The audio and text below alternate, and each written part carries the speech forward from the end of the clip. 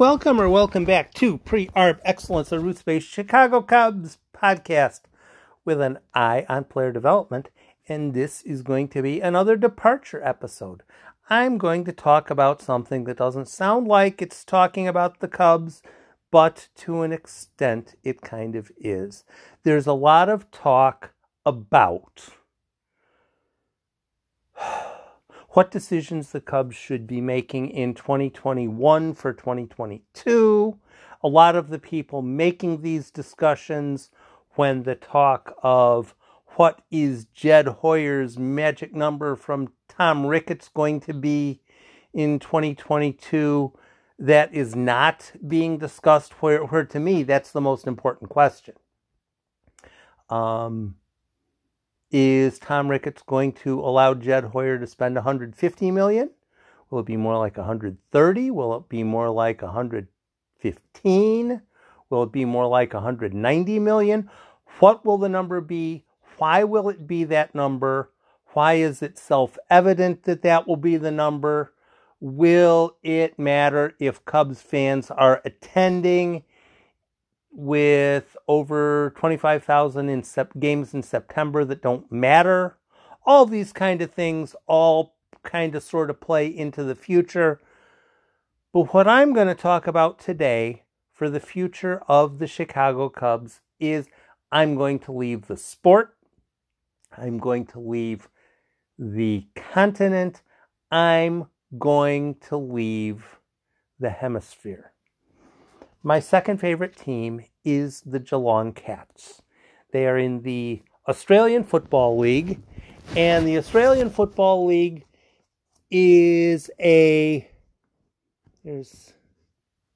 18, 22, I think there's 22 teams in it now. 22 teams in it now. Top 8 make the postseason, and Geelong has been on a fantastic run the last 15 or so years. And last year, they made it to the grand final, the game, the championship game, the World Series, the Super Bowl, the Stanley Cup, whatever. And early in the third quarter, third period, third stanza, they were ahead, and then the Richmond Tigers had an incredible run down the stretch and turned the tables, and Richmond won another Australian Football League title. They've been doing particularly well. I think they've won like 3 of the last 4, something like that. Wow, that's what I call a dynasty. A dynasty is not win one World Series and then do fairly well the next year and start to scuffle thereafter. So what is it that Geelong has done over the past umpteen years to get to the point where in the Australian Football League, whether someone likes Geelong or not, or dislikes Geelong or not, it's really difficult to argue that they've been effective, that they've been successful for the past, again, 15 or so years. What are some lessons that can possibly be learned from an entirely different sport that the Cubs should be following? For so many people, it is the Cubs should extend, and then what they do is they stop. They put parenthetically, they're going to put either they should extend Chris Bryant, or they should extend Javier Baez, or they should extend Anthony Rizzo, or they should extend Wilson Contreras. And it's some level of one of the 4 to all of the 4. And, okay, well, what sort of contract with anything? Well, some of the people who are saying the Cubs should extend any of the 4 are also the same who are saying, can you imagine, can you even fathom that Jason Hayward contract? A baseball extension contract is guaranteed. A baseball extension contract is guaranteed. Now, I'm not going to speak dismissively of Baez, Bryant, Rizzo, or Contreras. I don't usually speak dismissively of any of the Cubs. But as of this winter, Jed Hoyer is going to be given a number. And he's not going to be able to go over it. Jason Hayward's going to be $22 million of that. Kyle Hendricks going to be another 12 of that, something like that. Wilson Contreras is going to get paid. And there's going to be a number. There's going to be a number. And plenty of people, Tom Ricketts ought to be benevolent. He ought to spend $180 million. He ought to spend $274 million because he has to keep the player. No, actually, he doesn't have to. What he's going to do is give Jed Hoyer a number. This is the number you have to stay under. You can do whatever the heck you want to do as far as the roster. But this is the number you have to stay under, and you can't go over it. Oh, but he shouldn't do that. He's going to do that. That is exactly what owners do. It's what the owner does at the local hardware store you attend. It's what the owner does at the hospital that you visit.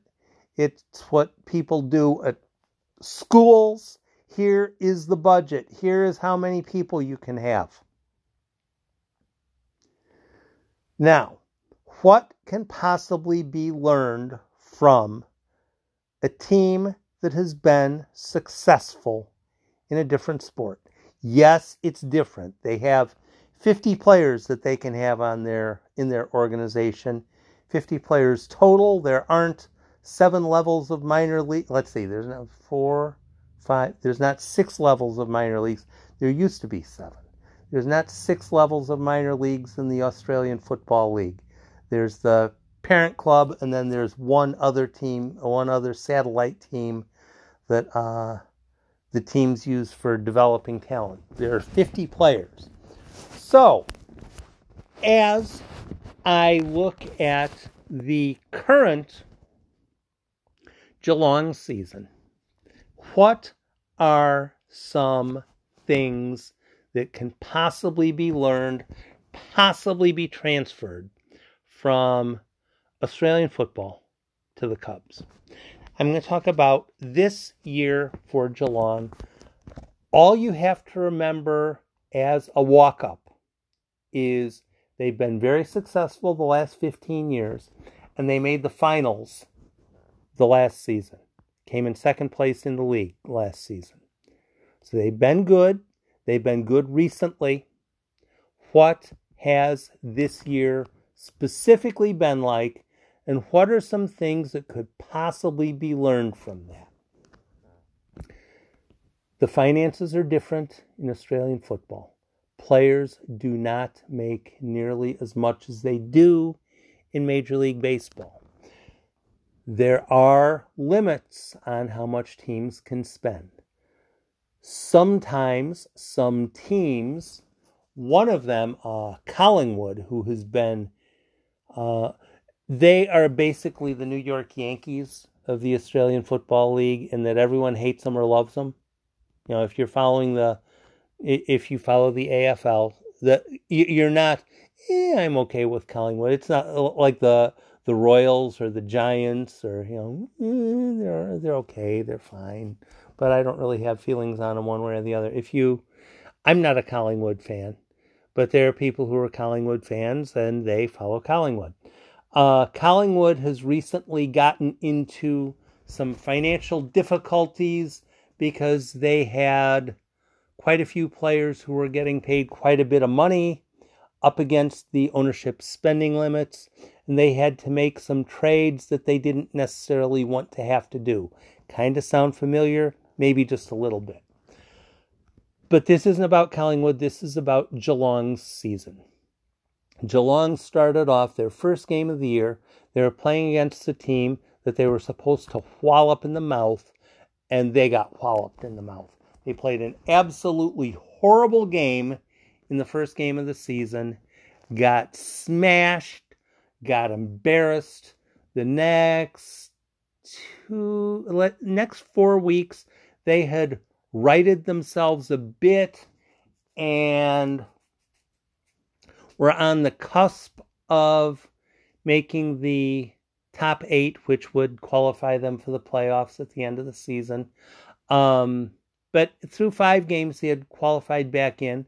A little bit, they started to figure things out around about week 6. And somewhere around, week 10, they had a stretch where they played 5 successive, really good teams. And they won all 5 of them. Now, one thing that's been happening with Geelong pretty much all season, they've had players, the veteran players, the regular players, the players who you expect to be doing well, in and out of the lineup. Some of them have gotten injured. There were a couple of players who were suspended a game or 2 by the league for rough conduct in games. Some of the players who have been historically really good have been a little bit, well, I was expecting this guy to do better than that. What they've done fantastically well is plugged in players. You play 22 guys. There's a 22-man roster for every game. Then you have a 23rd guy who is the injury substitute. So you have your 22 guys. You talk about the top 22. Is this guy in the top 22? Should this guy be in the top 22? Ooh, this team has 14 guys who are really good, but they have a couple of guys at the end of their roster who really probably don't belong in the league. You're all familiar with teams like that, who they have some really good players, but they don't have enough of them. And in the Australian Football League, you have 18 guys running around the entire game, so you'd probably better have 23, 24, 25, 26 guys that are good.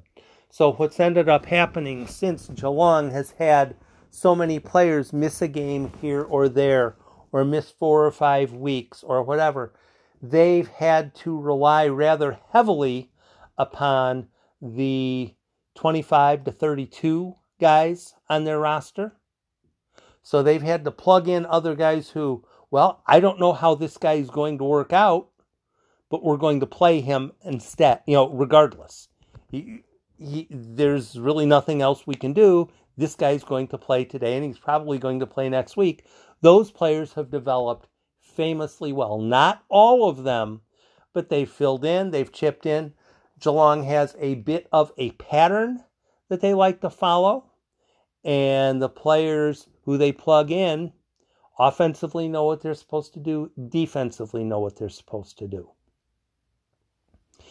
If you have a system that works, if you have enough players in the pipeline who are usable at the top level, that is generally a good thing long term. Now, does it help to have 3 or 4 or 5 superstars? Oh yes, that is absolutely a good thing if you can pull it off. The reality is, in Australian football, if you have the better 22 players on a specific day, not a Wikipedia page, not anything like that. There have been times Geelong has come in this year and not been good. But they had this guy in there and this other guy, yeah, but they didn't play very well as a team. They've had a number of games that have gone right down to the wire, and they've probably been like 4-2 in those games. Games that have been decided in the, close games that have been decided in the last 20, 30 seconds. They've done very well in those games. They have players who are developing.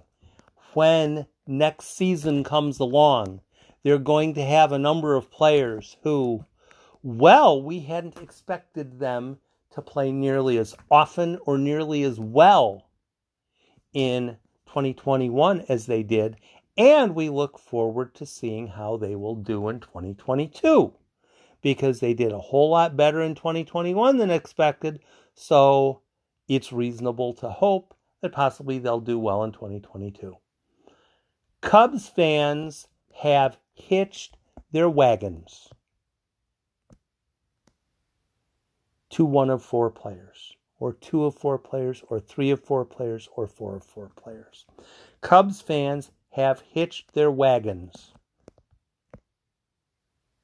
actively to this player or that player, which is fine. I'm completely good with someone wearing a Chris Bryant jersey or an Anthony Rizzo jersey to a Cubs game in 15 years, and Cubs fans looking at those jerseys and say, yeah, that guy did a whole lot of good things for our team. That guy was fantastic back then. For a team to be long-term viable, it's not going to be everything is going to rely upon these four players. It doesn't work that way. There are a number of things that have gone wrong with all of the Cubs' core, as it were. Every single one of them, a number of things have gone wrong. And as far as whether they should be around on into the future, it would be nice, but it's not going to happen. It's not going to happen. Jed Hoyer is going to be given a number. And for the Cubs to be viable on into the future, the Cubs have to outdevelop, outdraft, outwork teams like Cincinnati, Pittsburgh, St. Louis, and Milwaukee. How good is Milwaukee going to be in 3 years? Why is Milwaukee going to be that good in 3 years? Ask the same question about Cincinnati and Pittsburgh and St. Louis. How good are they going to be in 3 years? And why are they going to be that good in 3 years? With St. Louis, it's not going to be because of Paul Goldschmidt or Nolan Arenado. That's not going to be why they're good. That's not going to be why they're good. They're going to be good or not so good in 3 years based on how well did Jack Flaherty develop? How well did Mason Wynn develop? How well did Jordan Walker develop? How well did Matthew Liberatore develop? I know some of those names don't matter to you yet. They're very unfamiliar. They're minor leaguers. But that's how teams stay viable. If Matthew Liberatore is an absolute stone cold stud at the major league level in 3 years, that's going to help the Cardinals. If Mason Wynn, Jordan Walker, who'd they draft this year? Boy, I just... did they get Michael McGreevy? Cardinals get Michael McGreevy? They got Jose Baez, I think. Jose Baez is very, very similar to a Baez with the Cubs. I don't know if he will develop, or he might not even be ready in 3 years.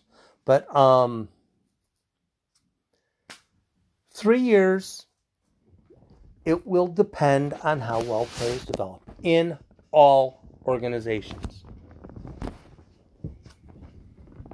No one specific player will necessarily automatically be a stone cold stud. But then that doesn't happen with veterans either. If the Cubs outdevelop the other teams in their division, they'll be fine. If they keep up with other teams in the division, they'll be fine. If they lag other teams in the division, they're screwed for that reason. People don't want to talk about minor league players because they don't know about minor league players. They want to talk about major league players because that's who they're familiar with. And in about 5 years, when those major league players do become familiar with the fans, then the fans will assess the major league players who are currently minor league players on how well those major league players are doing. But what you ought to be talking about, or at least more considering, is how are the minor league players being developed? Because that's what's going to determine a lot of stuff. How well will Ed Howard develop? How well will Christian Hernandez develop? We don't know yet, but that's going to be a huge component in long-term success. Geelong has done a fantastic job in the Australian Football League of finding players, developing players, getting them to buy into what it is that the team is doing. So when the 32nd guy on the team for the certain season is told, hey, dude, we need you to play. Cool, great, no problem. Let's do this. Let's effing go. If the players who are forced into the lineup do well enough, then the team is in decent shape. If Justin Steele, who numerous people in 2019 and 2020 said the Cubs ought to DFA Justin Steele. Why should they DFA Justin Steele? Well, I've never seen him play. Is that a reason to DFA a player? I would think the goal ought to be, if a player is going to be good on into the future, then you want to hang on to him. Well, I've never seen him play. I don't know if he's any good. We'll say that. We'll say that. Decisions on who should be DFA. Decisions on who should be selected in a draft. Decisions on who should be claimed off of the DFA wire. Those are essential questions. Those are essential things to contemplate, and people don't necessarily buy into that.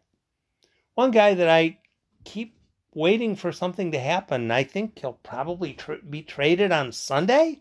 I think he kind of has to be traded on Sunday. Ryan Allgaier. Ryan Allgaier, I've had a podcast on him before, but I'll mention him again here. Left-handed pitcher from Iowa, as in he was a Hawkeye. Pitched once or twice for Toronto this season. He has all his option seasons remaining.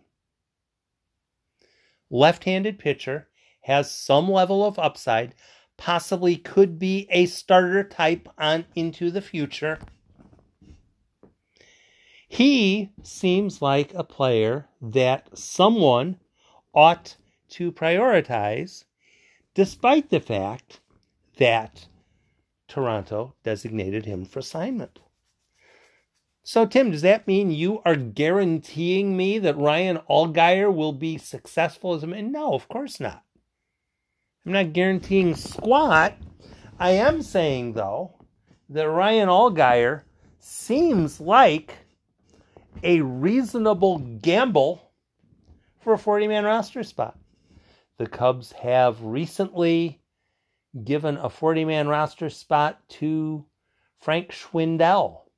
Schwindel this week debuted with the iCubs And in his first 5 games, he's driven in 6 runs. Now, does that mean he should be on the Major League club now? No. He is a slightly less than average defender at first base. He has power. He is a reasonably good AAA hitter with a lot of power at that level. How that transfers to the Major League level, I have no idea. The Cubs recently added, off of the DFA wire, Janeshwi Fargas, a solid base runner, a solid defender, a little bit of center field, a little bit of right field, a little bit of left field. And he played at 5 levels in the Mets system this year, no more than 8 games at any of those levels. And yes, it does make sense, but you have to understand why. But I'm not going to go into that. If the Cubs are trading in July, because Tom Ricketts is giving Jed Hoyer a spending limit in 2022. I'm going to repeat that again because there is no more important concept in Cubs baseball for this month. If Jed Hoyer is being given a small number by Tom Ricketts for 2022, that's reality.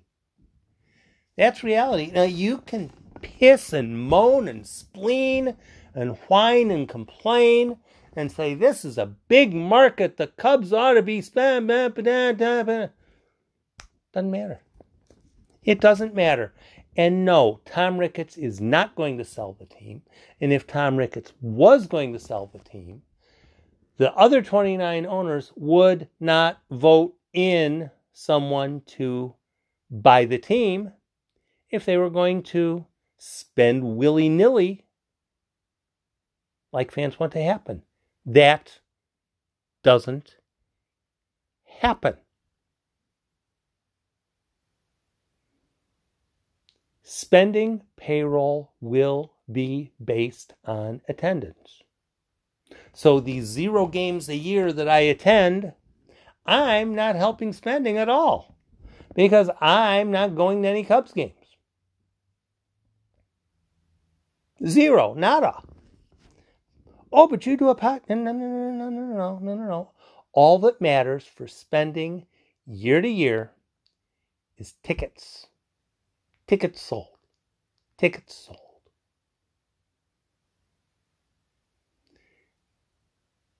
Should Tom Ricketts spend more? Maybe, yeah. But he's going to give Jed Hoyer a number. Very rarely do I have anyone respond what that number would be, or should be, or ought to be, or will be, or why that number should be determined to be a certain thing. I think it'll be about $115 million. What with COVID stuff still possible, Tom Ricketts doesn't want to lose money. There's a lot of other owners who are in a similar boat. They look at the Delta variation.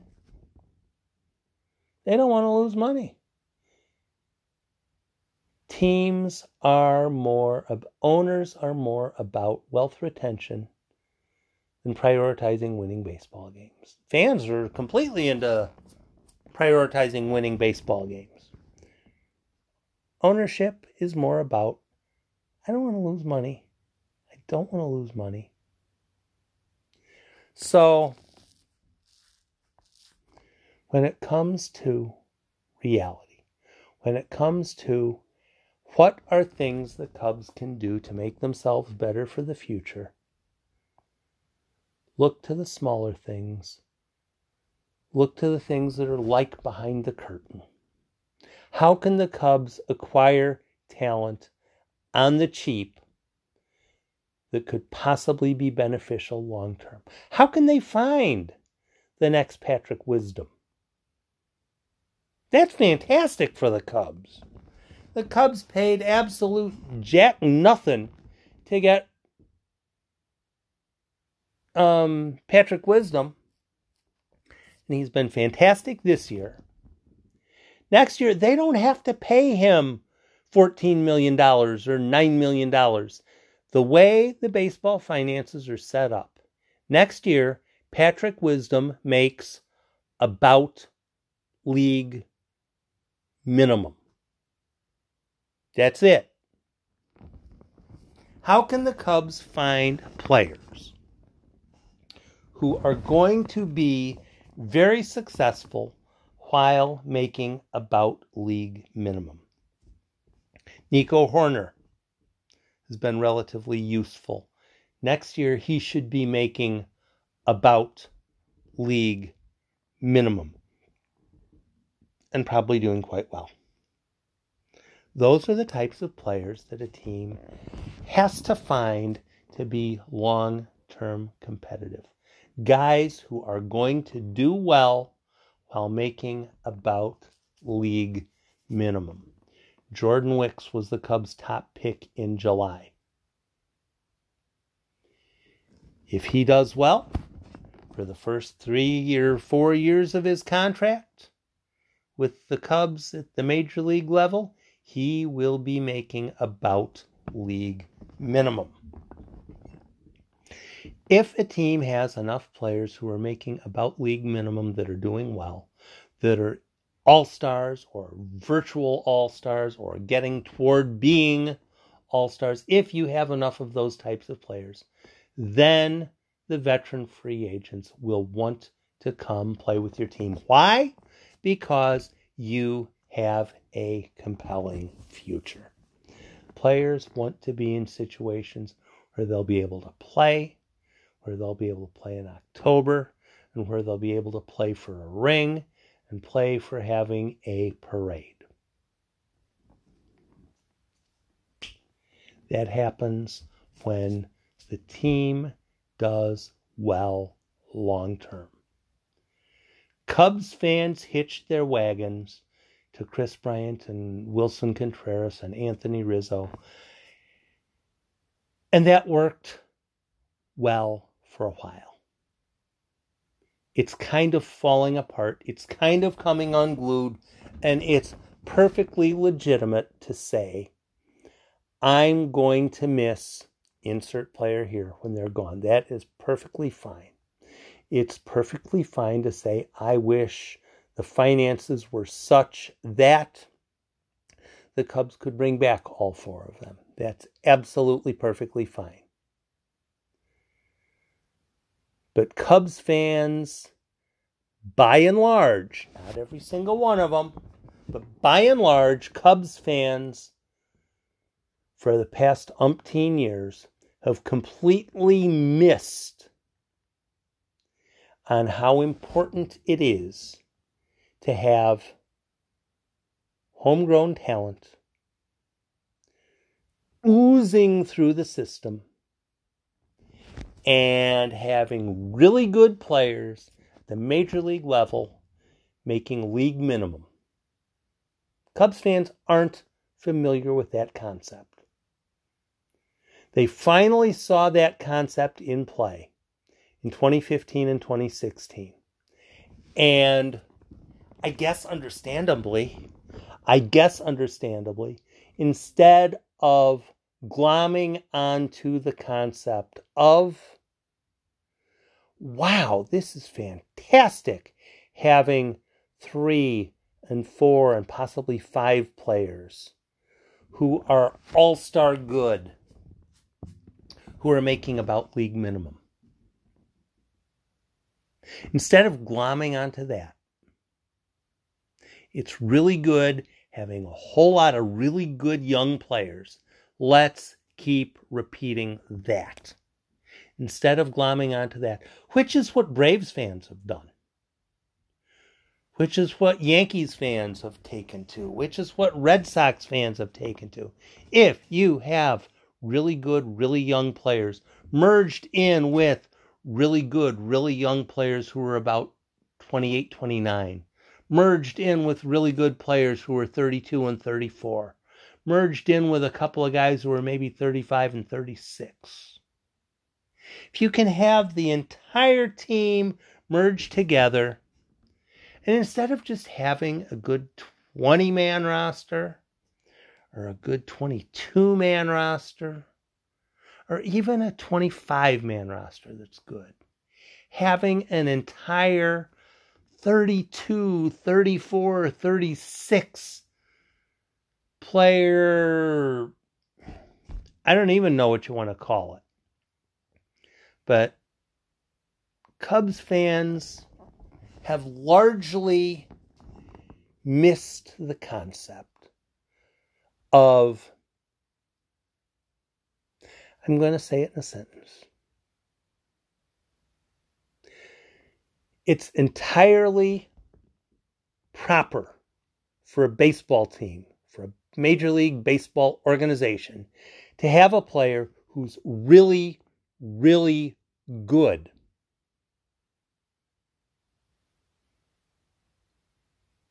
And the team says, yeah, this guy's really good. This guy is amazingly good.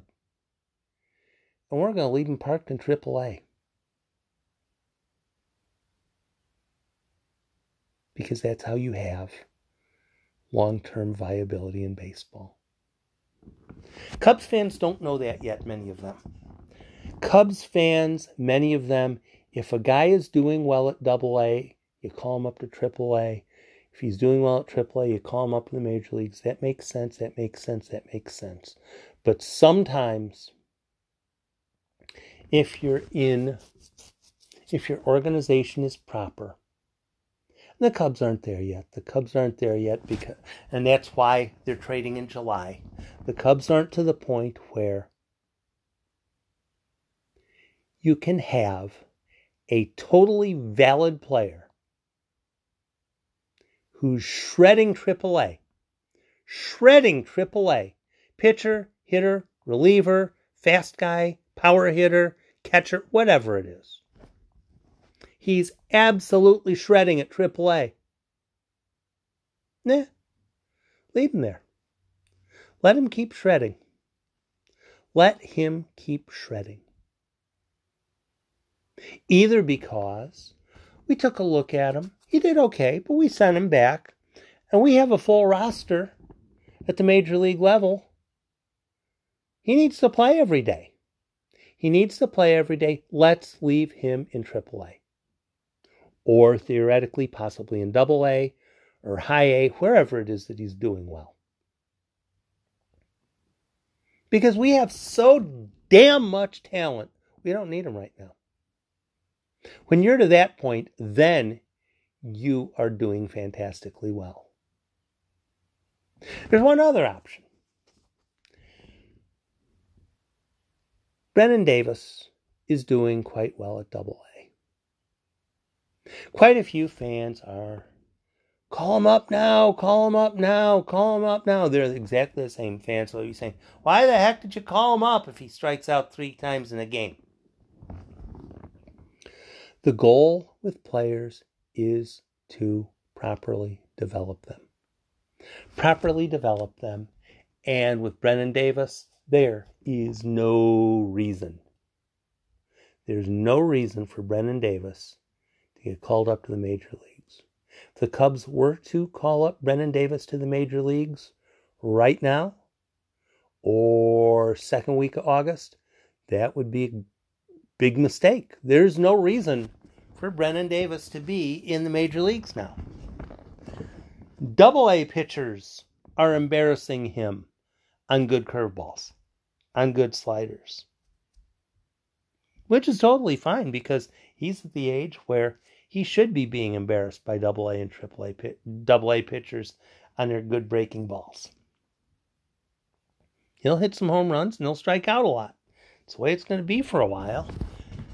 And expecting anything even remotely different from that is not getting how baseball works.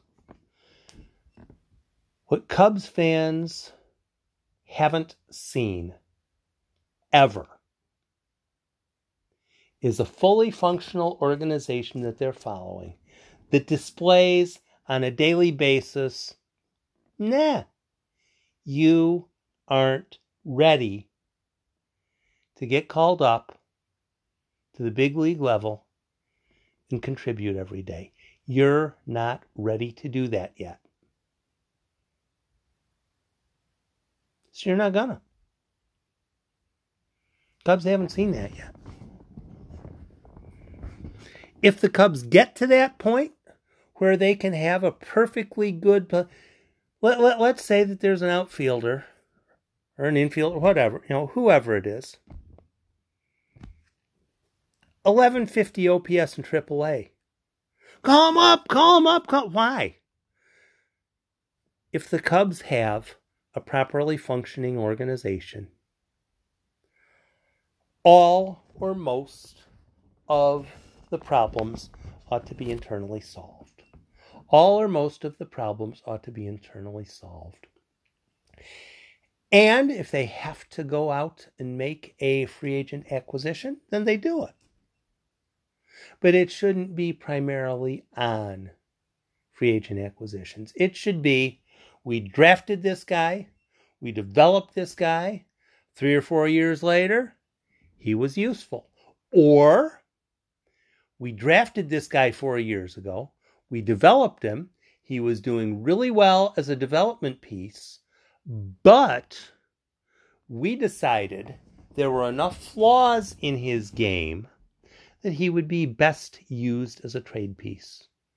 And the other teams were fascinated by him and were ecstatic to get him in trade. And since we traded them that piece, we had somebody who we could add from their squad who's going to be helping us for 2 or 3 years. If the Cubs are making steps to get to that point, dominate development, dominate the draft, dominate international signings, get guys that are useful through the DFA wire, getting guys who are useful on minor league deals. If you want to contribute to adding something to the discussion topic on the Cubs, discuss things that other people aren't discussing. Talk about things other people aren't saying. Don't tell me what I can already read in the paper. Well, Andrew Chafin had a bad outing. Yeah, I know that. This is not news. If you want to add to the discussion, talk about things that other people aren't talking about. Who's the next DFA wire guy to get? Who's a guy that another team might be interested in non-tendering in the off season that might make sense with the Cubs? Why? Why him? Is there a guy that makes sense to claim off the DFA wire that maybe the Cubs can run through waivers at some point and have in the organization, but not on the 40-man roster? Why that guy? For the Cubs to be long-term viable, they have to figure out the player development thing. With Theo Epstein, what they did was they valued the draft finally. They finally valued the draft. Did they do ideally well at it? No.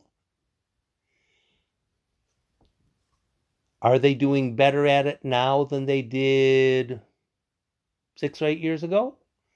I think so. Are they doing better than they did with it in the late 90s or the early 2000s? I definitely think so. But so is everybody else, because everybody else is saying, oh, I see how you do this. So now everybody else has ramped up their game. Everybody else is doing things that nobody was doing back in 1998 regarding player development. It's entirely different now. Everybody is competent. Are the Cubs better than other teams? I don't know. We'll see. If the Cubs are better at creating a long-term plan for developing players, they'll be fine. Geelong has done that.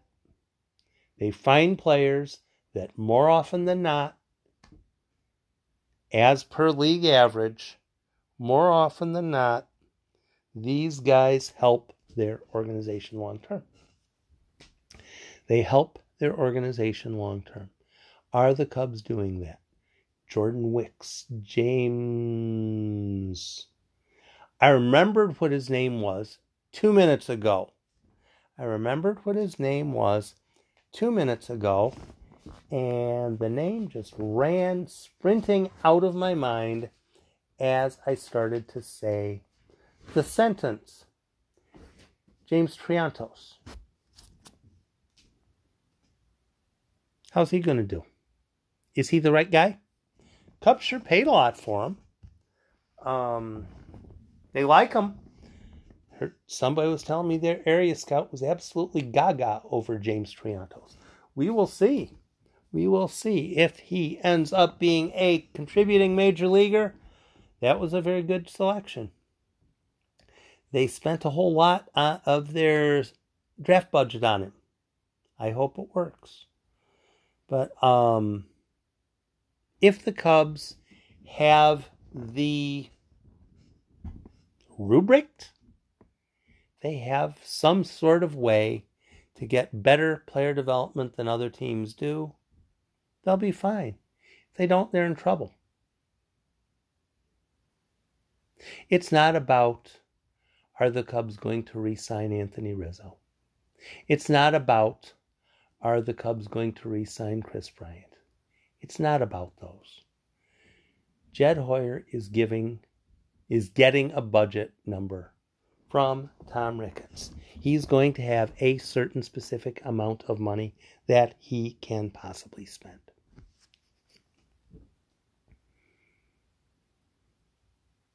What are the appropriate guys to get based on that number that we don't know? I don't think with the number as small as it's probably going to be, they're giving Javier Baez 6 years guaranteed or Kris Bryant 8 years guaranteed. I don't think that's particularly likely. And if they're leaving anyway, it's July. This is the time that trades happen. And it's going to hurt when they go. But to be like Geelong, to be a team that is making the postseason in like 12 out of 15 years, it's not about Kris Bryant. It's not about arguing whether Kris Bryant is the better Cub or Javier Baez is the better Cub. That is not the argument. The argument is, what are the things the Cubs can best do to get Jordan Wicks to be a productive major league pitcher? Walk me through that like I'm 5 years old. Who are the guys on the DFA wire that make sense? Tell me why those guys are the answer. Among my favorite DFA wire ads over the past number of years, Kirby Yates. Kirby Yates was designated for assignment by, crikey, I don't even know who it was. Designated for assignment. The Padres claimed him. Periodically, I go back to that MLB Trade Rumors article because I think it's kind of funny. Kirby Yates, who would become a fantastic reliever for the San Diego Padres when he was claimed off the DFA wire. On MLB Trade Rumors, which is the source for that kind of stuff. There were like 5 comments. Nobody was saying, oh my God, We got Kirby Yates? What a steal. Nobody had any idea. Nobody had any idea. For the Cubs to become long-term viable, they need to do the basics. Jordan Wicks, James Triantos, Ed Howard, Christian Hernandez, the basics. Those are the guys that are supposed to eventually do things. For the Cubs to be viable, not only do they have to hit at the top like Wicks and Triantos and Ed Howard and Christian Hernandez, two of four of those being really good players, they'd be well on their way. If they can make it 3, all the better. But beyond the guys at the top, I look at the list. I don't even remember what Gray's first name is, left-handed pitcher. Christian Franklin, Liam Spence, Parker Shavers, Peter Matt, Casey Opitz. If some of those guys are useful, if Casey Opitz ends up being a backup catcher for the parent club off of his, $90,000 signing bonus, that would be a useful thing. Then you drop down to the bottom portion of the draft. Elian Rodriguez, Frankie Scalzo Jr., B.J. Murray. Get some payout out of the bottom portion. Maybe it happens, maybe it doesn't. Maybe it happens, maybe it doesn't. But for the Cubs to be long-term viable, it's not going to be solely on the backs of players who are over 30. And those are the players you know. Those are the players you know. For the Cubs to be long-term viable, the other players have to cash, at least to some extent. It's not going to be all of them. And if the Cubs make some more trades in July, let's say they trade 5 more players, and in return, they get 7 more prospects. Trade 5, get 7. Some people will say the Cubs have to hit on all of them, or it was a horrible trade. Nah. Don't have to hit on all of them. For Geelong, some of the guys they bring in, we need you to be the guy today.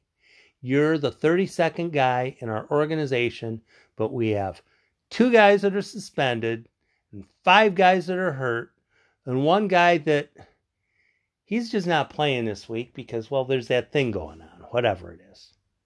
We need you to go out there and play.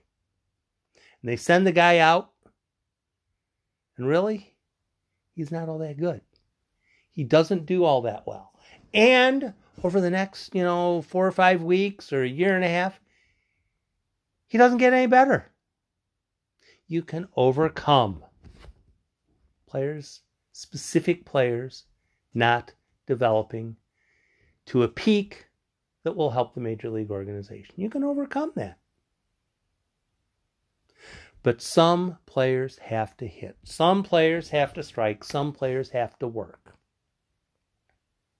And the more of the prospects that cash, the more of the prospects that get you to go to the ticket window where you cash in your winning wager and get paid, the more prospects that do that, the more DFA wire players that do that, the more free agent signings that do that, the better.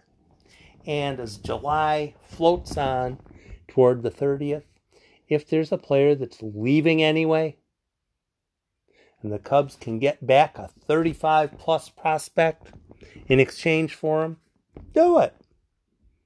Will that 35-plus prospect necessarily cash? Will he necessarily take you to the redemption window? No, of course not. Very few will. Very few will. But if a player's leaving anyway, he's not going to be of any value whatsoever in 2022 or beyond. And if the Cubs want to sign, re-sign, bring back Jack Peterson or Andrew Chafin or whoever next year, that's fine, do it. But the important thing for long-term viability is to figure out the player development thing. The veteran re-signing thing. That's not going to be it. In 2 or 3 years, maybe next year, Patrick Wisdom will be the Cubs' third baseman. But in the future, players being developed in the pipeline, if they step up and are productive, the Cubs will be fine. If they don't step up to be productive, the Cubs will be screwed, and for that reason. The Geelong Cats are now in second place of 18-22. I still can't remember how many teams are in the league anymore. They're in wonderful postseason shape, particularly if they can stay healthy the next 3 or 4 weeks, to be that team long term. Develop internally, answer as many questions internally as possible, because relying heavily upon free agency does not always get it done. If most of the problems are fixed internally with cost-controlled players that are quite good, free agency becomes less of a concern. Free agency becomes less of a pacifier. Develop internally or watch other teams who do win in October. That's how it works. That's how it works in the Australian League. That's how it works in Major League Baseball. Develop or lose because of that.